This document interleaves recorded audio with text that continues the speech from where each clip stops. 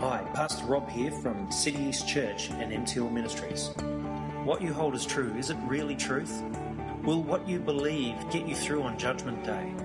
Are you keeping to the pattern of sound teaching held out in Scripture?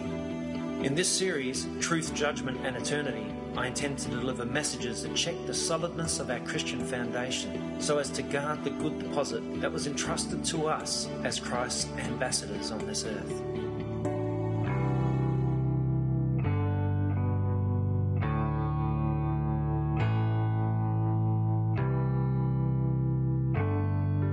Matthew 13:24, and it reads, Jesus told them another parable. The kingdom of heaven is like a man who sowed good seed in his field. But while everyone was sleeping, his enemy came and sowed weeds among the wheat and went away.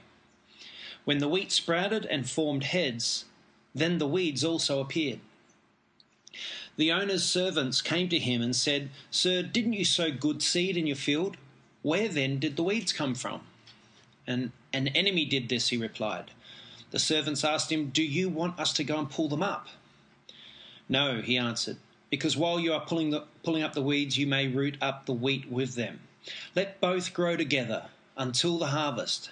At that time I will tell the harvesters, first collect the weeds and tie them into bundles to be burned, then gather the wheat and bring them into my barn. Now, an important point that we can take from that is that the weeds and the wheat were allowed to grow together. And the Lord made sure that they grow together, right? Which is, in a sense, it's telling us that this is why we have evil with us on this planet. It's allowed to grow with the righteous, or allowed to live with the righteous. So let's go now down to 36, where he explains the parable. Then he left the crowd and went into the house. His disciples came to him and said, Explain to us the parable of the weeds in the field. And he answered, The one who sowed the good seed is the Son of Man, or Jesus Christ. The field is the world, and the good seed stands for the sons of the kingdom. The weeds are the sons of the evil one, and the enemy who sows them is the devil. The harvest is the end of the age, and the harvesters are angels. That at the very last day at the rapture, the rapturers are the angels of the Lord. They're the ones who lift those up that believe in Jesus. So as the weeds are pulled up and burned in the fire, so it will be at the end of the age. The Son of Man will send out his angels, and they will weed out his kingdom, everything that causes sin, and all who do evil. They will throw them into the fiery furnace. And understand this, it says, where there will be weeping and gnashing of teeth. Some will try to tell you that when you die and if you go to hell that you won't experience anything, it's annihilation. Well, if it's annihilation, why is there weeping and gnashing of teeth if they're annihilated? Jesus added that to make sure it's clear that it's eternal torment, weeping and gnashing of teeth. It means extreme pain is when you gnash your teeth. So then the righteous will shine at that time, like the sun in the kingdom of their Father. And then he says, he who has ears, let him hear. And what he means is, if you hear this and you respond, then okay, so be it. If you don't hear and don't respond, so be it. So it's only those with ears to hear this that will respond and change their life and turn to Jesus Christ. Now we'll go on one more parable that he uses, which is, once again, this is verse 47, once again, the kingdom of heaven is like a net that was let down into the lake and caught all kinds of fish. When it was full, the fishermen pulled it up on the shore. Then they sat down and collected the good fish into baskets, but threw the bad away. This is how it will be at the end of the age. The angels will come and separate the wicked from the righteous and throw them into the fiery furnace, where there will be weeping and gnashing of teeth. Okay, so there's the good fish and the bad fish. There will be a sorting, and that is the end of the age. All right, so the average person today, and even the average Christian, have no concept of this coming time. They really have no concept of what's about to come upon humanity as a whole. It's going to come upon every single one of us now. You know, the younger you are, the more likely you feel that it's a long way off. But you know, time is fleeting. The Bible says time is fleeting. It's gone like a vapor. Before you know it, you're an old lady or an old man, and the next thing you know, you've passed on. So, and you'll be wondering, what happened to that life? And if you haven't considered judgment, if you haven't considered God and turned to him and given him all your heart, then you're in a really sticky position at that time, because you're going to face an eternal hell. Literally, that's what the Bible tells us. The average Christian and the average person today have no concept of this time when men will be judged by a righteous, good and holy God.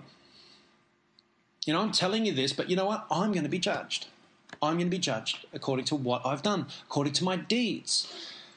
Now, as far as I stand in God now, according to Scripture, I am saved. If I die in a car accident right now, I know I'm saved. Right? And I'm sure most of you here know you're saved deep in your heart, because we've gone over the doctrines of salvation and we understand what it is to be saved. Amen? Now, a lot of Christians are deceived in their doctrines of salvation. They're told that no matter what you do, you can't lose it. And they go, okay, great. That's a free-for-all. I can do whatever I want. Paul called that a license for immorality, or a license to sin. There is no such thing. There is no license that is given because of grace. Grace is that we can, if we stay under grace, we stay walking a sinless life. And the grace given to us is the ability to repent when we do sin. But if you live a life of sin, then you've trampled the Lord God underfoot, and you've treated his cross disrespectfully. And there's no salvation for those people who have known all these things and then turned and walked away from God in that sense and lived this wretched life of sin. And then they've got this vague memory of, oh yeah, I've received Jesus in my life. Oh really? You've got no sign of Jesus in your life. Your life doesn't reflect Jesus in your life. It's just a statement to you. It's a statement in your past. But you have to reflect a life in Christ, and therefore it'll show. Amen? It'll show. So I've heard atheists say to me, do you know this is what a lot of people think? That if God exists and I stand before God, that he would judge me according to my contribution to society. They say that. They actually think, oh, I'm a good person. I've done the good thing, because they keep on thinking judgment is about their righteousness and their goodness. And they think if he does exist, then I've done good things, so I'm going to get into heaven. Deny him until that moment, and then they get there, and then they get to the judgment, and they'll be pleading their righteousness and their goodness and their contributions to society, and they think that that's going to, get them into heaven, and that's a farce. Men love to invent in their minds a God who will bend to suit them. They like to create a God in their minds of a God that just bends and changes according to what they think how they should be judged. Is it ludicrous to think that if you stand in a human court and that you can tell the judge how to judge you?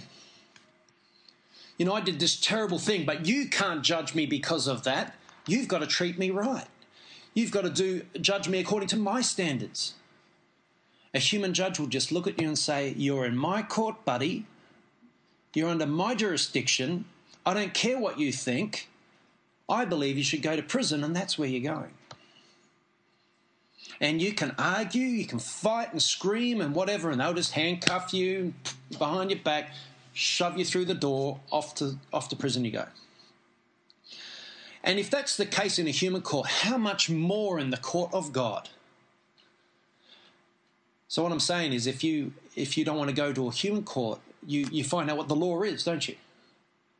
Human laws, if you obey human laws, generally, you don't go to human courts, do you? Unless you're framed or set up or whatever, But in God's kingdom, God has his law. And it's a little bit different, all that sort of stuff. But there's certain sins that humanity sort of overlook. But God is a righteous and holy God. And when someone comes to Jesus, then he expects a complete life change, a complete life turnaround. And now once that's done and then completed, then God will judge you according to that. So those that lived according to that will not be judged in as far as their salvation goes. They will receive it. But according to how well you lived in that will be the place you have in heaven and the riches that you've built in heaven. But I've cut that quite brief. There's a lot more to that. I should go into that one day. But according to lost humanity, who do not even bother to look into the law of God, what hope have they got? And there's some scriptures we're going to bring up about that. But my point is, doesn't creation need to bend before the Creator? Don't you think? What are we doing trying to tell God how to do the judging? We've got to judge ourselves in light of the law of God, the grace of God, the Spirit of God, and we've got to live according to that so that when we come before God on judgment, that we know in our heart of hearts that we've lived according to his righteous standard. And that's what I preach on. That's why I preach on it all the time, because you guys you're going to get to heaven and you'll know I've lived according to the righteous standard of God, because, well, Rob made sure it was clear in my mind. He preached on it all the time, and sometimes I just about yawned. I've heard it so much, but at least you're hearing it. You know, just thank God that you hear it, because do you know how many churches don't preach this stuff? Just, you know, there's a good percentage. I would hate to see what the percentage is. I think it would be shocking that how many that don't preach the truth of walking in holiness and righteousness and being prepared to, sacrifice all to live for him. You know, those sort of concepts are exempt from most churches. They don't teach on it anymore. They don't teach on sin. They don't teach on holiness and repentance. So just thank God that you get it taught, even if it might be, I bash it home a bit too much, but I still think you can't really bash it home too much. You know, it needs to be said. It needs to be said and continually reminded. Because if you don't hear it all week, at least you hear it for an hour on a Sunday. And hopefully that's enough to kick you forward for the next week. And then you hear it again the next Sunday and you kick forward for another week. But you know what will happen, and this is our concern, you know, when we go to Greece, there will be 4 weeks without church. Keep yourselves topped up. Listen to sermons. Get on our YouTube channel and listen to some old sermons. Listen to some Joe Schimmel sermons. Do something on Sunday morning which is like a devotional time if you don't go to another church. Do you know what I'm saying?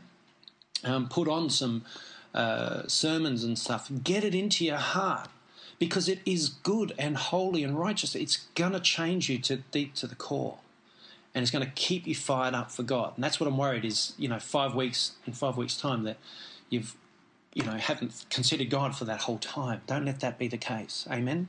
Amen.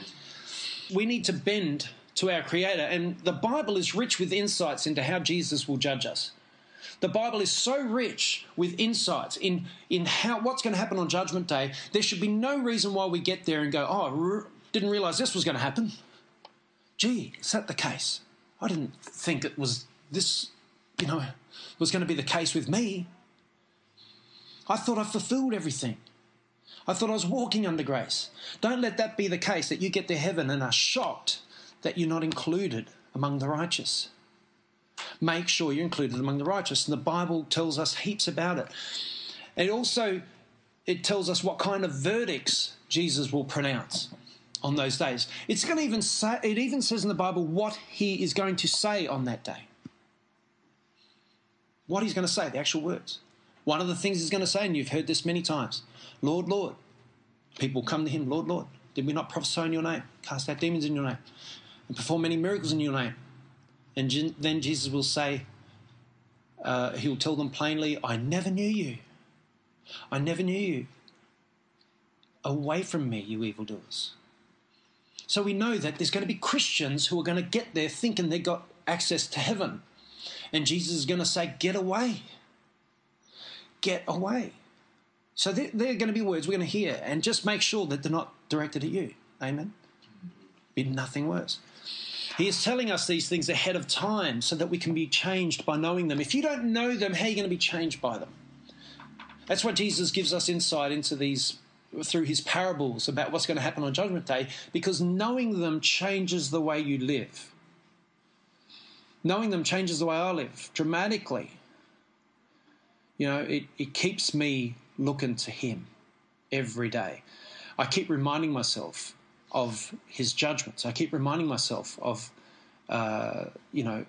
his call to holiness on my life and to walk in the Spirit. One of my regular morning prayers is, Lord, clothe me with Jesus Christ. Fill me with your Spirit. Help me to die to self today and live for you. I regularly pray that prayer. Lord, do that in me. And you should be praying those prayers too in the morning, first thing. If you pray nothing else, at least pray that. Now, John 16:7-11 says, "But very truly I tell you, it is for your good that I am going away, because unless I go away, the advocate," and the advocate is the Holy Spirit, "will not come to you. But if I go, I will send him to you. And when he comes, he'll prove the world to be in the wrong about sin and righteousness and judgment." So the Holy Spirit's here to prove to the world that they're in the wrong about sin. Now, that could mean about sin, because everyone's got their own opinion on what sin is, and many people don't even believe that you can sin, or they've got these stupid, weird and wonderful concepts. So if you don't look to the Bible for what it tells us about sin, and you make up your own opinion about what sin is, then you can be as righteous as you want to be, depending on where you want to draw the line. There's people that are serial killers and they think they're doing God's service. They think they're in God's service and they're killing people. It's just crazy. If you don't look to the Word of God and see that murder is a sin and you don't commit it no matter what, That's why I always wonder about Islam. They murder people. They call themselves martyrs. They're not martyrs, they're murderers. They strap bombs to themselves, commit suicide, which is a sin, and they murder people, and then they call themselves martyrs to boot. How come murdering isn't a heinous crime in the Quran? That's my question. That tells you straight away. Beware of Islam. Because they don't see murder as a crime. They see it as a martyrdom.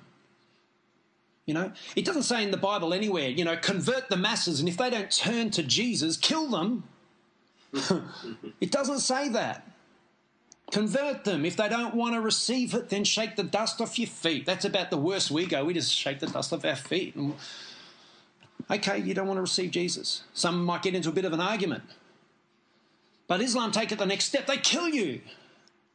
They're going to be held accountable before a holy God for all of that.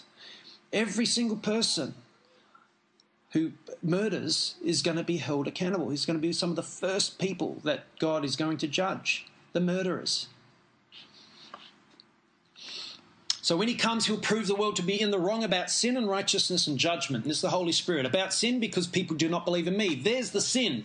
That's the sin. That's the main sin that is going to put everyone in hell. Every single person, one common denominator. They all might have different levels of personal sin, but the main sin that is going to divide the sheep from the goats is not believing in Jesus. That's the sin, not believing in Jesus. Because people do not believe in me. About righteousness, because I go to the Father. He's there. He's with the Father right now. He's righteous and holy. That's the only reason he could be with the Father right now. If he wasn't righteous and holy, he would never entered into the kingdom of God. He was sinless. Where you can see me no longer. We can't see Jesus now, but we know he's coming. We have faith in his second coming, but he's gone away so that the world can carry on and do its own thing and outwork and fulfill everything that it has to fulfill, and then the end will come. That's why Jesus is delaying, because things must get completed down here. Evil and sin must work out itself to its fullness. All right? If sin is left unfulfilled, then Jesus can't come yet. It must be fulfilled. Satan must do his complete work according to Scripture. When that moment is up, Jesus returns. Bang, right there and then. His wrath comes and then he comes. His wrath comes. So his wrath is not poured out on the righteous either. He will protect his righteous who are here, just like he did in Goshen when he poured out his wrath on the Egyptians. When it was dark in Egypt, it was light in Goshen, where his people, the Israelites, were. He made a distinction between the two. That was like a simile of the coming tribulation. The simile was with Egypt. At the Passover, they went around and killed all the firstborn all around Egypt, but because those that were believing in Jesus or in God at that time were under the blood that they put on the lintels of their homes, the destroying angel passed over them. They passed over them, right? If you stay under the blood, the judgments of God will pass over you. Amen.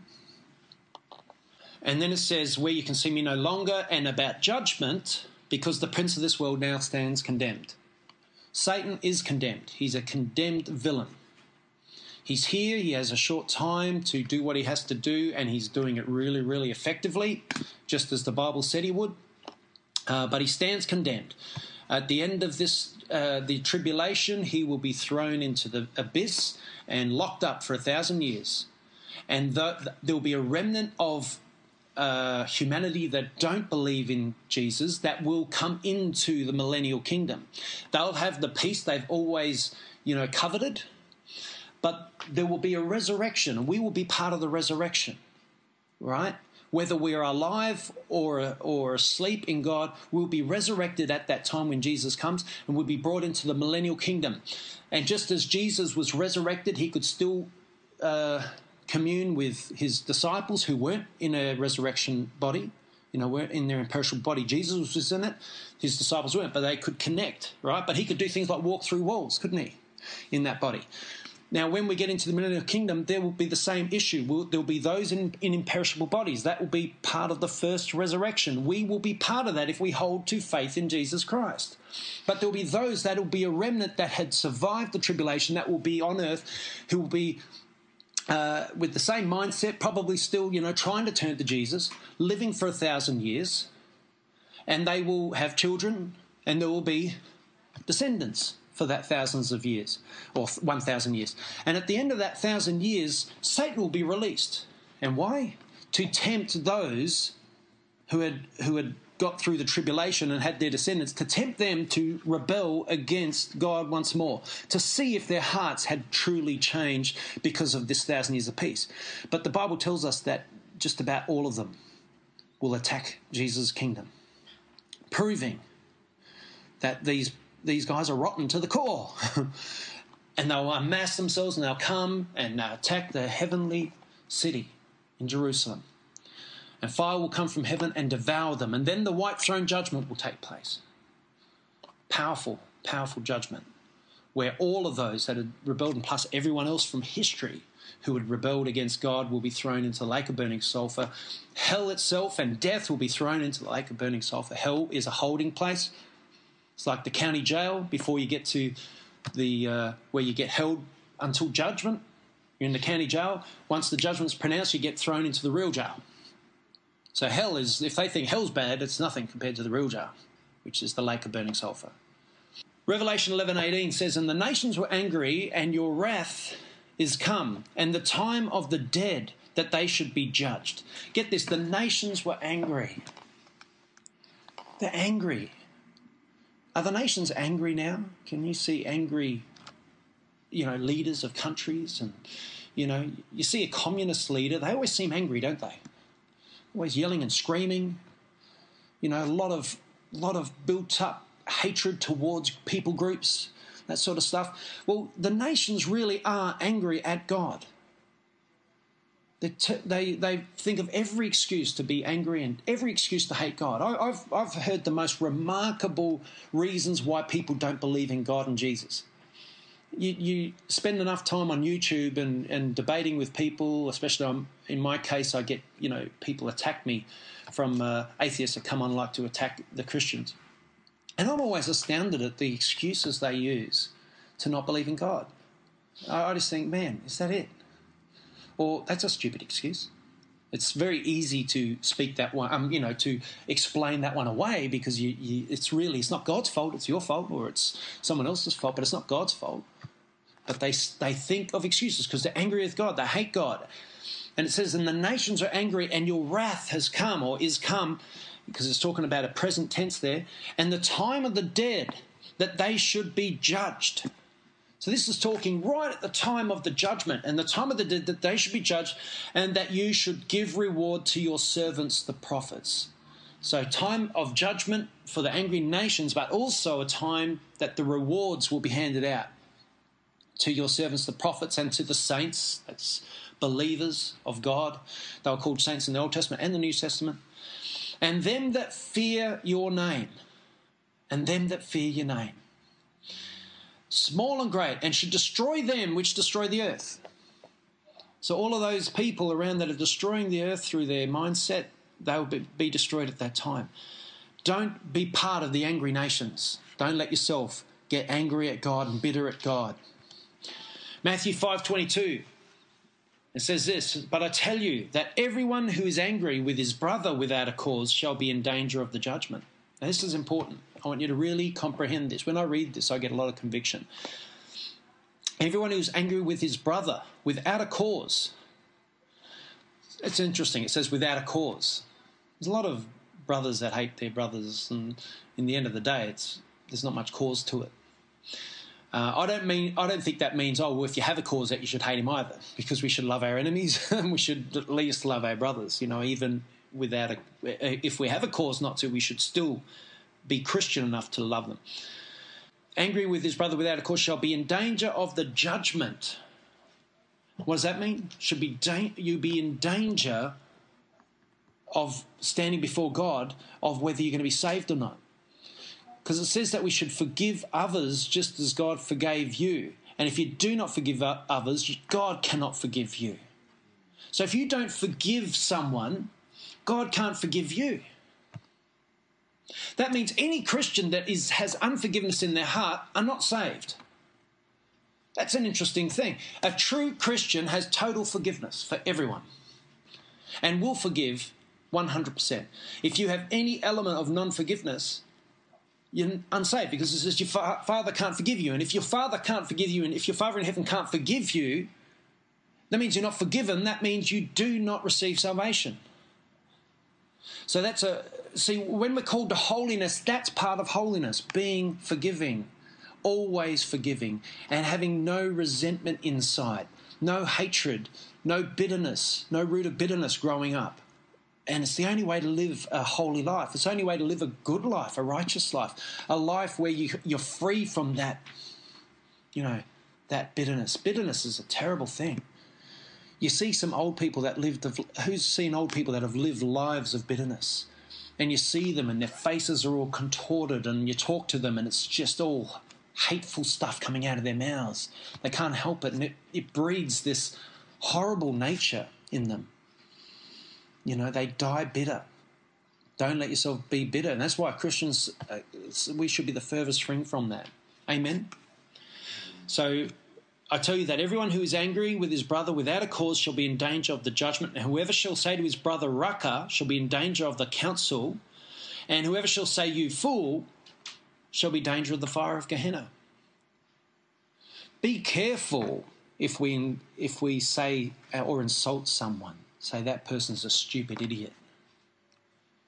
That person's a loser.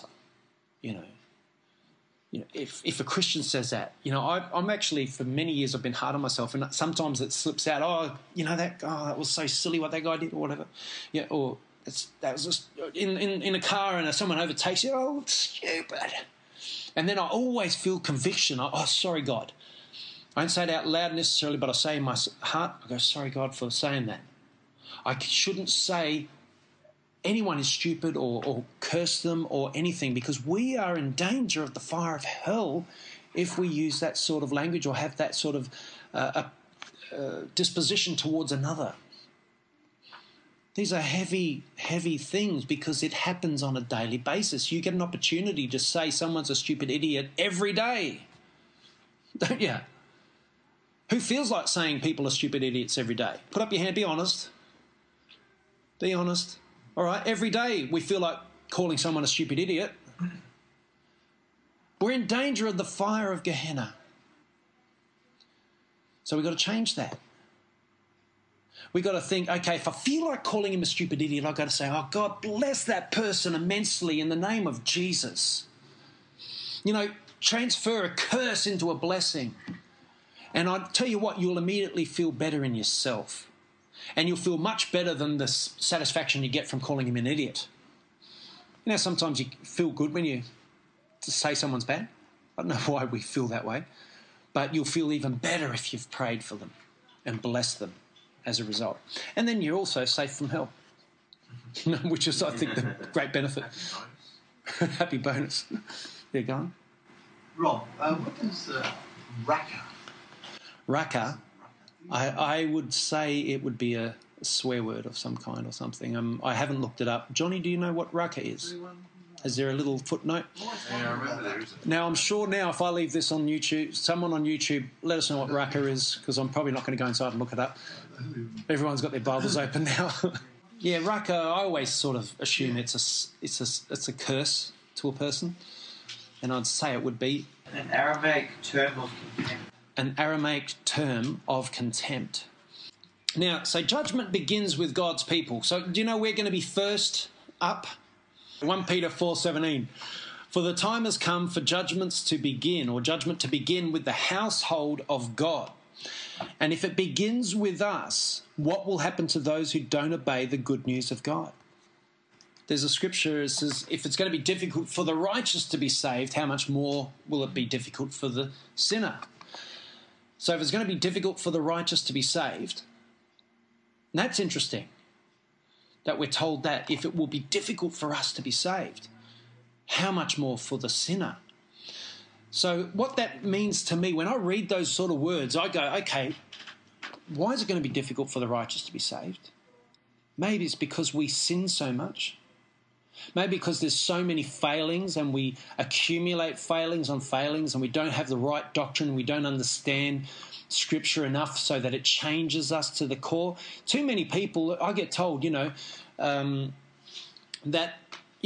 teach too much and I don't focus on the supernatural and the super spiritual stuff, and if it's all head knowledge, there's no heart. Hang on, that's a man statement there. Doctrine saves us, correct doctrine. If you have a correct doctrine, what that does is it changes your Christianity, and as a result of that changed Christianity, you get saved. If you have a false doctrine, if you believe you can do whatever you want and you won't lose your salvation, how's that going to change you? It's not going to change you drinking on a Friday and Saturday and a Sunday night and barely going to church because you always got a hangover. It's not going to change you from sleeping around. It's not going to change your drug addictions if you think there's no way you can lose your salvation. So correct doctrine makes a big difference to your Christianity. So head knowledge, if you want to call it head knowledge and as in contrast to spiritual knowledge, no. This head knowledge is spiritual knowledge. It's one of the same. Because it enters through here and it goes into there. It doesn't enter here. It goes through that process. It's got to go through that process. Right? And if it doesn't go through that process, then we're under mysticism. It's got to be comprehended here and brought into here. If it's not comprehended here, it won't stay here. You know what I'm saying? It'll be lost quickly. And the heart is deceptively wicked. Heart is deceptively wicked. So you've got to make sure he is comprehending and it makes sense and is doctrinally correct. Therefore, you've got to know pure doctrine. Therefore, you've got to be wary of who you listen to. That's why I always tell everybody, listen to Joe Schimmel. Listen to Joe Schimmel. He's doctrinally on the mark. Get his words into your life. Listen to him. I listen to about 3 hours at least of Joe Schimmel every week. I need to hear it because it keeps me refined, Not that I'm perfect. It just keeps me doctrinally understanding the word. And as a result, it changes the way I live. And it'll change all of you the same way. Amen? And also listen to me. Good advertising. Yeah, just send all my... Everyone, go off to Joe. No. I don't care. I'd love you to all go off to Joe. Just send me an email every now and then.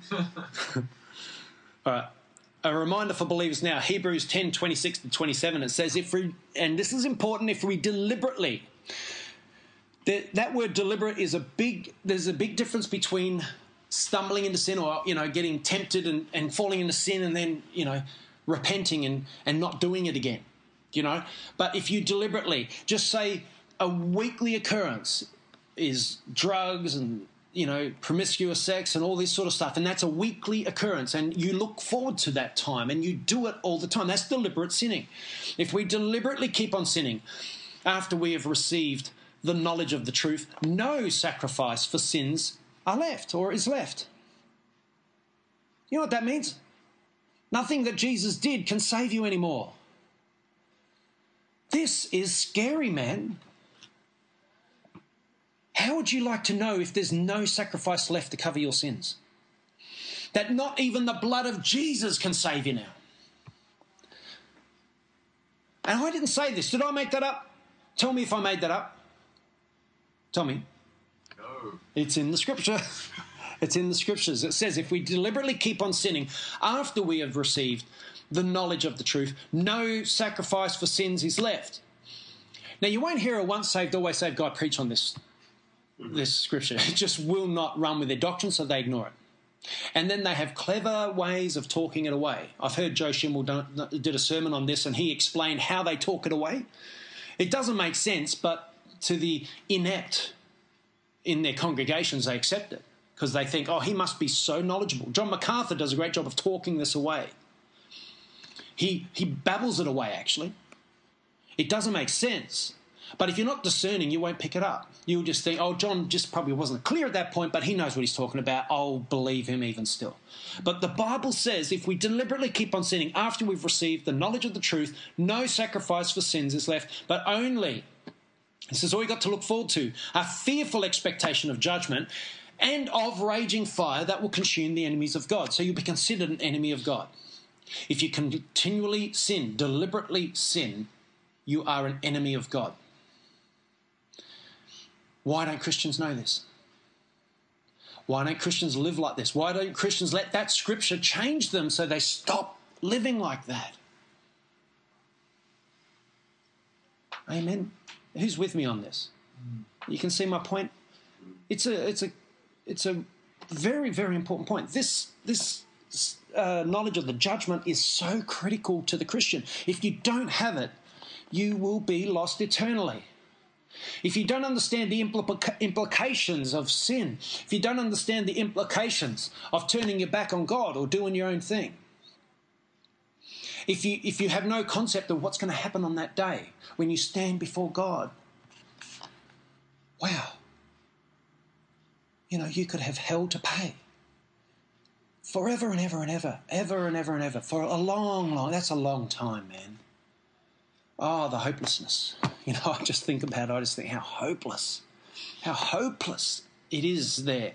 And when I say hopeless, there is no hope left. You cannot get out of there ever again, no matter how hard you repent, no matter how hard you try to claim the blood of Jesus over you.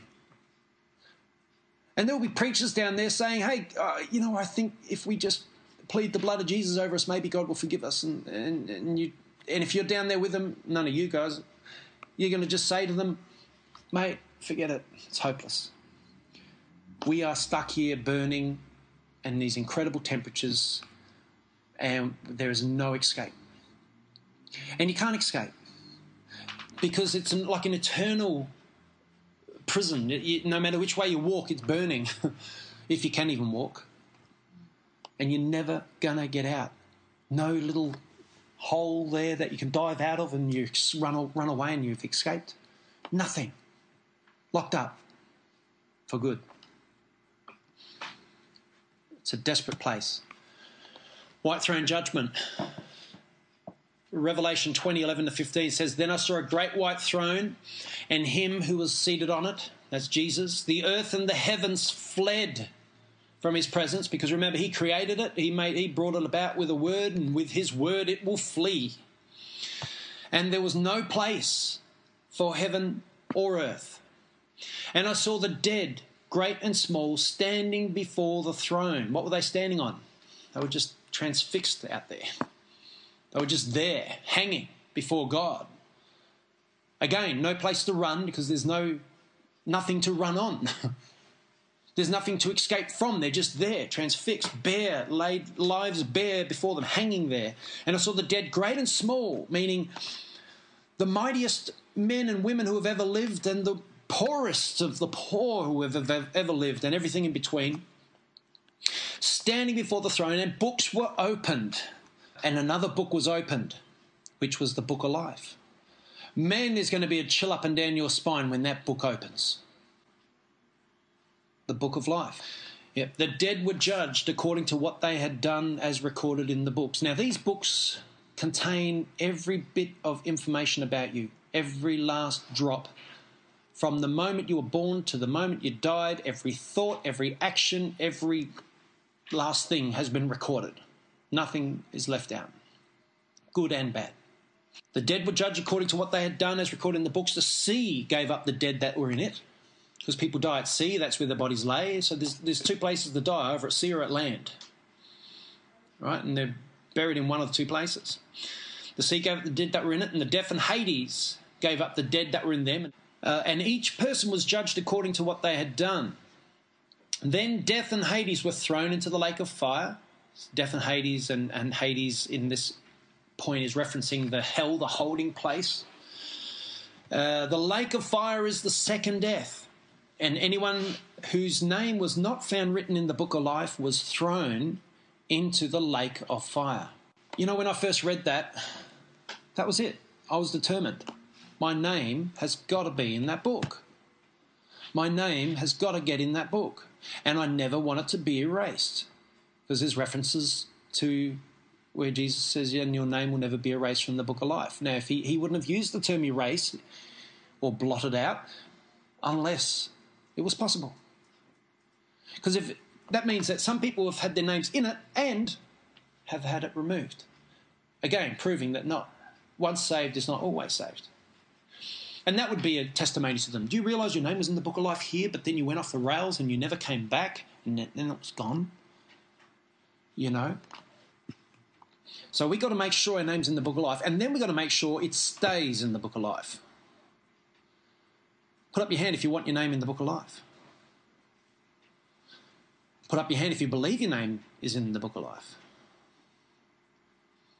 You got to know. You got to know. If you believe this stuff, if your heart's turned to Jesus, you just know. You just know. So he's coming to judge. Jude 1:14-16, Enoch, who was the seventh from Adam, prophesied about them, and he said this, see, the Lord is coming with thousands upon thousands of his holy ones. Sounds like the second coming to me, doesn't it? To judge everyone. He's coming to judge and to convict all of them of all the ungodly acts they have committed in their ungodliness. To commit all of them of all the ungodly acts that they've committed in their ungodliness, and of all the defiant words ungodly sinners have spoken against him. So every word that a man or a woman has spoken against God, they're going to be committed for that, because God has it all recorded in those books. It's all there. Books will be opened. You know, imagine what Richard Dawkins will feel at that time. Books are opened. Richard, mate, every second thing you've said throughout, this portion of your life was against me. He's going to be committed for that. I don't care what he believes. I believe the Bible over Richard Dawkins any day. Any day. I'll believe in the Bible over any man book. Man written book or man concept or man philosophy. Absolutely. Once you've read it, if your heart hasn't been changed, then there's something wrong with you. But once you know it, you can't turn away from it. And I'm amazed how many do. And the only reason they do is because they stop reading it, they stop getting it in their heart, they stop getting conviction, or they don't want to get conviction, among many other reasons. So these people are grumblers and fault finders. See, they find fault with God, always with God, never with themselves.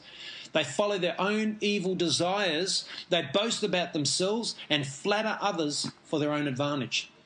See, the only way you get a flattering remark from these guys is when they want something. Apart from that, they won't give out any praise or encouragement. So that's who's going to be judged, people like that. John 3:19 says, this is the judgment, that the light has come into the world and men love darkness rather than light, for their works were evil. Men much prefer darkness. Matthew 12:36, I tell you that every idle word that men speak, they will give account of it on the day of judgment. Every idle word. Every last word. Romans 2:5, but because of your stubbornness and your unrepentant heart, you are storing up wrath against yourself for the day of God's wrath. Because of your stubbornness and unrepentant heart. Paul could be saying that, he's definitely saying that to unbelievers, but he could be saying that to believers. And more than likely, There's a lot of stubborn, unrepentant believers that believe. I've had people say, you don't have to keep repenting. You just repent once and that's it. Hang on. I believe you've got to produce fruit in keeping with repentance. And if you keep with repentance, that means you stay repentant. And staying repentant means you stay with your decision to turn your back on sin. That's staying and keeping with repentance. And that means if you slip, you repent back onto that repentant path. And that's a humble path. But if you don't have a repentant heart, if you don't think you have to repent, then you're a stubborn, unrepentant person. And a lot of them are Christian. So that's dangerous. Now, these are two I won't read now because they're a bit long, as if I would ever have had time to read them. I don't know what I was thinking. But anyway, Romans 1:18 to 32 is a really good passage for you guys to read. Read it slowly in light of what we're talking about now. And also 2 Peter 2:4 to 10. That's also an important passage in relation to judgment. I won't read them now. Jude 1:6 says, "And the angels which kept not their first estate but left their own habitation, he has reserved in everlasting chains under darkness to the judgment of the great day." They're talking about the fallen angels that came down and impregnated women, and Nephilim were born to them. And these angels he has reserved in everlasting chains under darkness to the judgment of the great day. We won't go there now. Last days, 2 Peter 3:3-9. "Above all, you must understand that in the last days," you've heard me preach this scripture quite a few times, "scoffers will come, scoffing and following their own evil desires." How many people do you know scoff at God? We experience it all the time, don't we? You know, there's so many scoffers out there, and they follow their own evil desires. They will say, "Where is this coming he promised? Ever since our ancestors died, everything goes on as it has since the beginning of creation." As if to say, nothing's changed, Jesus has never returned. But they deliberately forget that long ago, by God's word, the heavens came into being, and the earth was formed out of water and by water. By these waters also the world of that time was deluged and destroyed. And by the same word, the present heavens and earth are reserved for fire, being kept for the day of judgment and destruction of the ungodly. But do not forget this one thing, dear friends. With the Lord, a day is like 1,000 years, and 1,000 years are like a day. The Lord is not slow in keeping his promise, as some understand slowness. Instead, he is patient with you, not wanting anyone to perish, but everyone to come to repentance. And he also says, since the world's going to be destroyed in this way, what kind of people ought you to be? You ought to live holy and godly lives as you look forward to his coming. We ought to live holy and godly lives because this world is perishing. This world is not going to last. We're going to Greece to get a look at Greece because it's not going to be there after Jesus returns, though in its current form. You know, it's going to be destroyed by fire. And we ought to live holy and godly lives, shouldn't we? We should live holy and godly lives as we look forward to his coming. And that should be our preparation for him. You know, if you've got visitors coming from overseas and you prepare the house, you want it to look the best, don't you? You cut the lawn, you make everything sharp, smooth, you clean the floors, you do the carpets, you shine everything, you do your spring cleaning, you clean the curtains. You know, that's if you're concerned with, you know, giving a good impression when they first walk in. You clean their room, you make it all nice, put the bed nice. You do everything like that. You prepare for someone's coming, especially if they're important. Jesus is coming. We've got to prepare. And in the same way we prepare a house, we've got to prepare this temple. It's supposed to be a holy temple. Make it sure it's holy. Make sure it's clean. Clean as a whistle. So when Jesus comes, he goes, wow, what a clean temple. And what a beautiful temple. My Holy Spirit has loved being in your temple. You've kept it so clean. I think that's important. So in conclusion, Romans 2:6, God will repay each person according to what they've done. God's going to repay each person according to what they have done. To those who by persistence in doing good seek glory, honour and immortality, he will give eternal life. He will give eternal life. But for those who are self-seeking and who reject the truth and follow evil, there will be wrath and anger. There will be wrath and anger for those who follow evil. There's going to be wrath and anger. So make sure you seek doing good, seek glory, honor, and immortality, and he will give you eternal life. You know, I continually try to stress, guys, one day we are going to be living in that eternal life. We are living in it now. The moment you accept Jesus, you've crossed over from death to life. You're a new creation. You become a new creature in Christ. From that moment, you are an eternal creature in life. Everyone's eternal, but some are eternal in death, like they live temporarily, but when they die, they'll die forever. But we live to die like a seed which dies momentarily before it lives, to grow into the real plant. So if you think that you're good looking now, it's nothing. You're as different as the seed to the beautiful flower that's going to grow from that seed. So you're going to be this amazing creature once you get into your eternal state and you receive your imperishable body. So eternity waits for us. Eternity is waiting for us, and we will live in it. Who believes that? Who wants to be there? Yeah? Amen. All right, so Romans 5:18 says, "Therefore, as by the offence of one judgment came upon all men to condemnation," one offence, which was the offence of Adam, "even so by the righteousness of one of the free gifts came upon all men unto justification of life." So from the righteousness of one who is Jesus, the free gift came upon all men unto justification of life. You will receive eternal life just through faith in Jesus Christ. 1 Peter 4:7, "But the end of all things is near, therefore." It tells us to be of sound mind. We've got to have a sound mind. That means we've got to, if our mind doesn't feel sound, or if we don't think sound thoughts, run the Bible through it. That's what I think. You know, wash your mind in the Word of God. Make sure you wash your mind in the Word of God every day. You know, most of you will not get up and go somewhere unwashed. You'll have a shower, you'll make yourself smell nice. You put on, girls will put on perfume, men will put on aftershave or whatever. You'll make yourself smell good, you'll look good, you put on some nice clothes, then you go. All right? And in the same way, do that with your spiritual self. You know, make yourself smell with the aroma of Christ. You should be the aroma of Christ to people as you go out. And you won't have that aroma unless you spray yourself with the Bible. You know what I mean? Get it on you. Amen. Who's getting this? Yeah? Cool. All right. But the end of all things, therefore, be of sound mind, self-controlled. That means, be careful how you act and the things you do.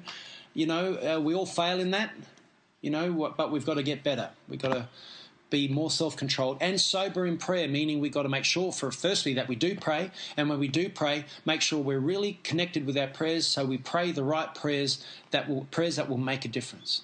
Amen? Amen. All right, thank you, God. Lord, we thank you for this word today, and I pray that it really has had a positive impact on all of us here, and also everyone that will be listening to it on YouTube around the world. I pray that this sermon goes far and wide and touches hearts everywhere, and that all of us will live better, more holy lives as a result of this sermon. Thank you for the anointing, and I pray that you be with us now and bless all of our efforts to live holy and righteous before you. And I pray this in your wonderful name. Amen.